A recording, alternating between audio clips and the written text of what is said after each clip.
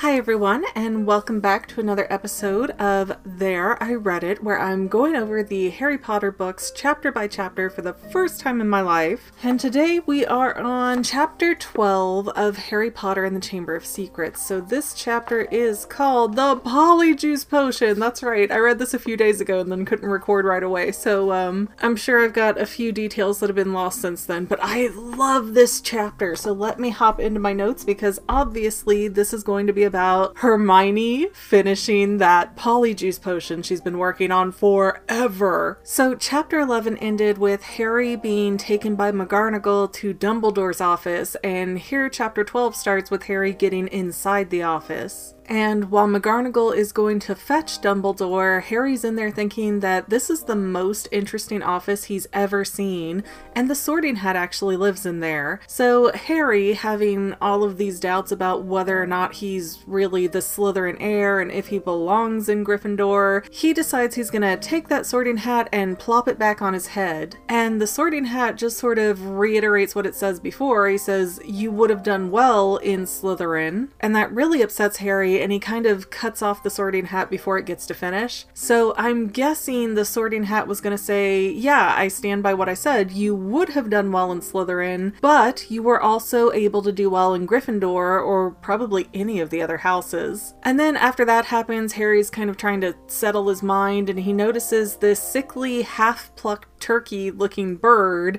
who just bursts into flames, and then he's a big old pile of ashes right there in front of Harry. He has no idea what to do, but you know, since he keeps running into all of these petrified and dead things at Hogwarts, he is terrified he's about to get blamed for that. And it turns out that the half-plucked turkey is actually Fawkes the Phoenix, and this is what is called his burning day, where he just sets himself ablaze and becomes a little chicklet. And apparently phoenixes are known to carry heavy loads, their tears can heal, and they make very faithful pets. But I'm actually really surprised that Harry has not researched phoenixes, or at least can recognize them on sight, considering his wand is made with a phoenix feather. Come on, kid, I know in the first book all of this stuff was new to you, but at a certain point you have to take responsibility to do some research on your own. Nobody's keeping the information away from you anymore. Who, though, in their right mind is not going to be curious like, oh, my wand is made with a phoenix feather. Well,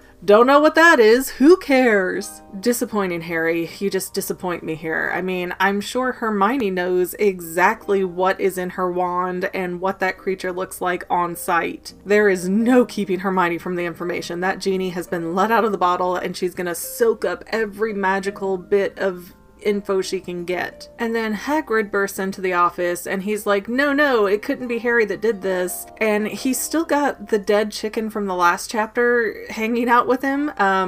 I don't know that I took the note in the last chapter though, so apparently Hagrid is keeping chickens down by his hut and something keeps breaking in and killing them. So he wants to talk to Dumbledore about doing a charm or something to keep his birds safe. But as far as Hagrid trying to burst into Dumbledore's office and dramatically defend Harry, it really didn't matter because Dumbledore was very aware that Harry had nothing to do with hurting anybody. Even though, unfortunately, at this stage, even McGonagall is like, this is a little too suspicious, Harry. I think maybe we should send you home. And she doesn't say it directly, but again, in the last chapter, when they're walking to Dumbledore's office, she's like, well, this is out of my hands now, Harry. I don't care about your excuses. This is going to Dumbledore. So even McGonagall seemed to feel like things were too coincidental to keep putting up with Harry possibly hurting people. But the trouble gets all sorted out. Harry's just fine, and it later turns out that Crabbe and Goyle are also staying over Christmas break. So lucky enough, they're gonna stay at Hogwarts just like Malfoy and Hermione and Ron and Harry, so they can make this plan work perfectly. And I know that this is a youth book, so some things are just gonna be a little bit more deus ex machina for the reasoning, but I do wish that there was a little bit more given as to why Malfoy, Crabbe, and Goyle chose to stay over Christmas break when they didn't before, or at least as far as we know they didn't, but I don't believe there was any mention of them in the last book staying over Christmas break. We do find out though that Mr. and Mrs. Weasley are visiting Bill in Egypt, so all of the Weasley kids are staying at the school for that reason. And I believe Hermione just said she wanted to stay, so she did it, and of course Harry doesn't go home because the Dursleys don't really want him there. But I am just kind of so curious, why did these very choice Slytherin characters stay behind at Hogwarts? Was it just because of some loyalty to Malfoy? Were their parents doing other things? I mean, come on, other people have stories rather than Ron and Harry. It seems like nobody else really matters in this whole universe at this point, and that's a little bit frustrating, because still, personally, I don't find either of those two super likable. They are definitely not the reason I keep reading. But oh well, it's Christmas now at Hogwarts, and all is forgiven from Hedwig. So Hedwig being salty with Harry at the beginning of the book for the whole thing with the car, I guess that was still going on for half of the school year, and now that it's Christmas, her gift to Harry is to be like, I forgive you, buddy. And finally, the Polyjuice potion is ready, and Ron is worried about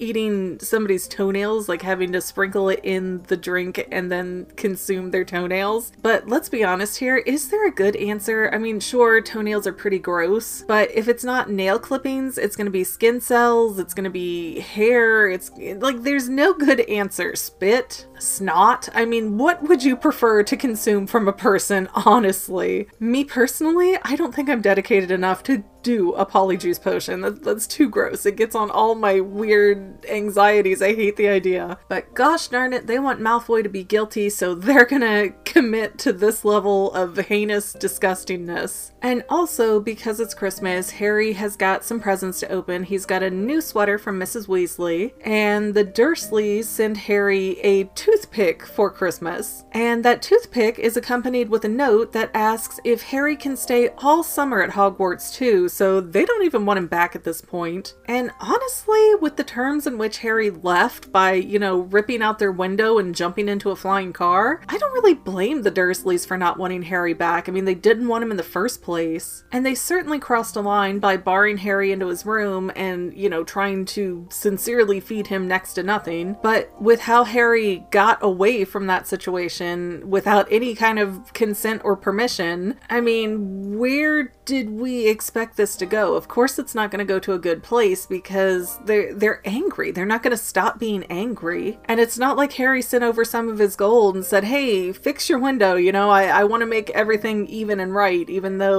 you guys were kind of jerky to me. You know, I'll be the bigger person as a 12-year-old. But, you know, Harry's sitting there watching Ron with his sparky wand screwing stuff up left and right all year, and he won't even offer to get Ron a new wand, so I don't know.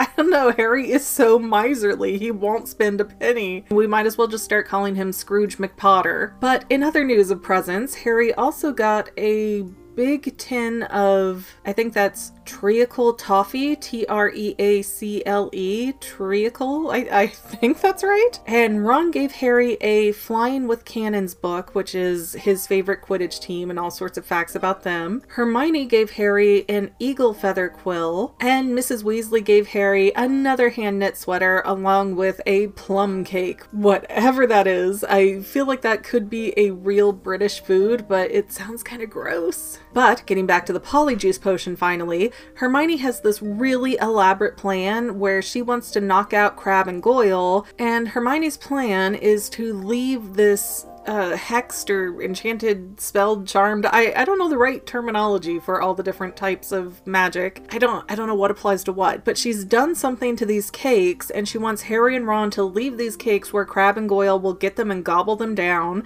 And then once they're knocked out, the boys are to take some of Crabbe and Goyle's hair and lock them up so that they can't get in the way. And Hermione is so stern and direct and matter-of-fact about, no, this is the plan, this is what we're doing, boys.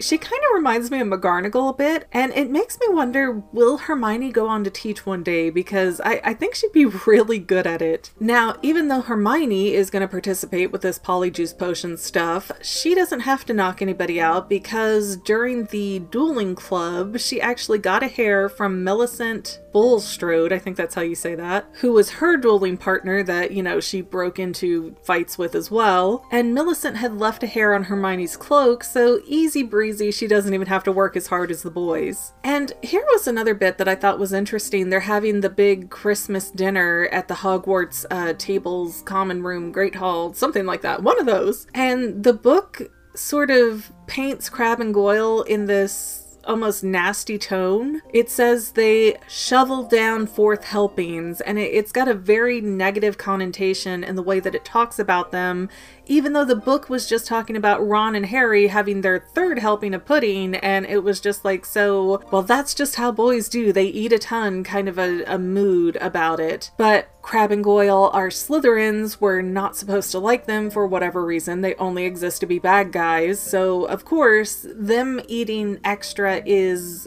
painted in this negative light, whereas Ron and Harry doing it just makes it feel like, hey, you know, this is just what's happening. It's fun. They're having a good time. This is how we're going to show that they're having a good time, by having 3 helpings of pudding. But for anybody else to overeat is just gross, apparently. And again, that's something I really don't like about how Rowling writes. Everybody has a story. Everybody has an angle. They don't have to be bad just for the sake of being bad. That's so lazy. And it's not even just this Christmas scene. I mean, Ron and Harry are always described as eating seconds and thirds and fourths, and there's no guff about it. But golly goodness forbid if some other 12-year-olds want to eat extra too. Anyways, the Polyjuice potion is now ready, that they have all the ingredients and the gross hairs out of everyone's heads. And the potion will last for 1 hour. They all gulp it down, and it tastes like overcooked cabbage, which I know the smell, but I have never tasted such a thing. It smells disgusting. I would not want to put it in my mouth. And Harry turns into Goyle, Ron turns into Crabbe, and for Hermione, they just describe her as squeaking when she talks. She won't come out of her stall. She doesn't want to be seen. She tells the boys to go on without her. So after a brief protest, the boys do leave without Hermione, but then they realize they have no clue how to get to the Slytherin common room. And I'm just like, okay, I know you're 12. I know you're in your mid-20s before your logic center in your brain is fully developed, but come on, nobody thought, hey, let's figure out where this room is first before we drink a potion that only lasts for an hour. Think, children, think. They do end up passing Percy in the halls, though, and they fool him. But while they're kind of asking Percy, well, what makes you safe from the monster that's roaming around? And he goes, well, I'm a prefect. Prefects would be safe from attacks. Nobody's gonna mess with a Hogwarts prefect. And I don't think that assumption is accurate, but I just kind of love that little ego he has of,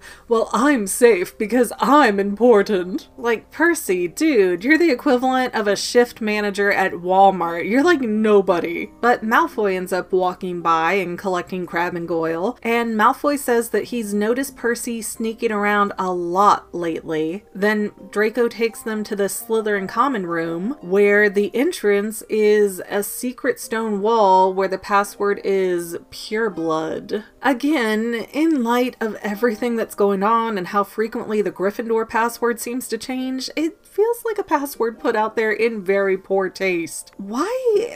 I mean, is the Sorting Hat just going, I think you're a jerk, let's put you straight in Slytherin? Because that's not what ambition and pride is supposed to represent. It doesn't mean that you're a horrible person, and all the Slytherins we meet seem like they're horrible people for no explicable reason. But now they're in the common room, and Malfoy passes over this newspaper that explains Arthur Weasley was fined 50 galleons for the flying car incident. And I don't really know how much that is, but I figure it's a pretty significant dent because the Weasleys are already pretty broke. And Lucius Malfoy in this article wants the resignation of Mr. Weasley, and it turns out that Lucius is a governor of Hogwarts, whatever exactly that means. I feel like maybe that's part of the Board of Education type of a position. I don't know, we don't have governors to our schools here. And then Lucius also tells the newspaper that he wants to scrap Mr. Weasley's Muggle Protection Act. So he is going in full force. He wants Arthur on his knees hurting and broke, bleeding out in a ditch, dying somewhere. And apparently Malfoy says that his father Lucius knows that the Chamber of Secrets was opened 50 years ago, which was still before Lucius's time at Hogwarts, but it was a big enough event that he heard about it.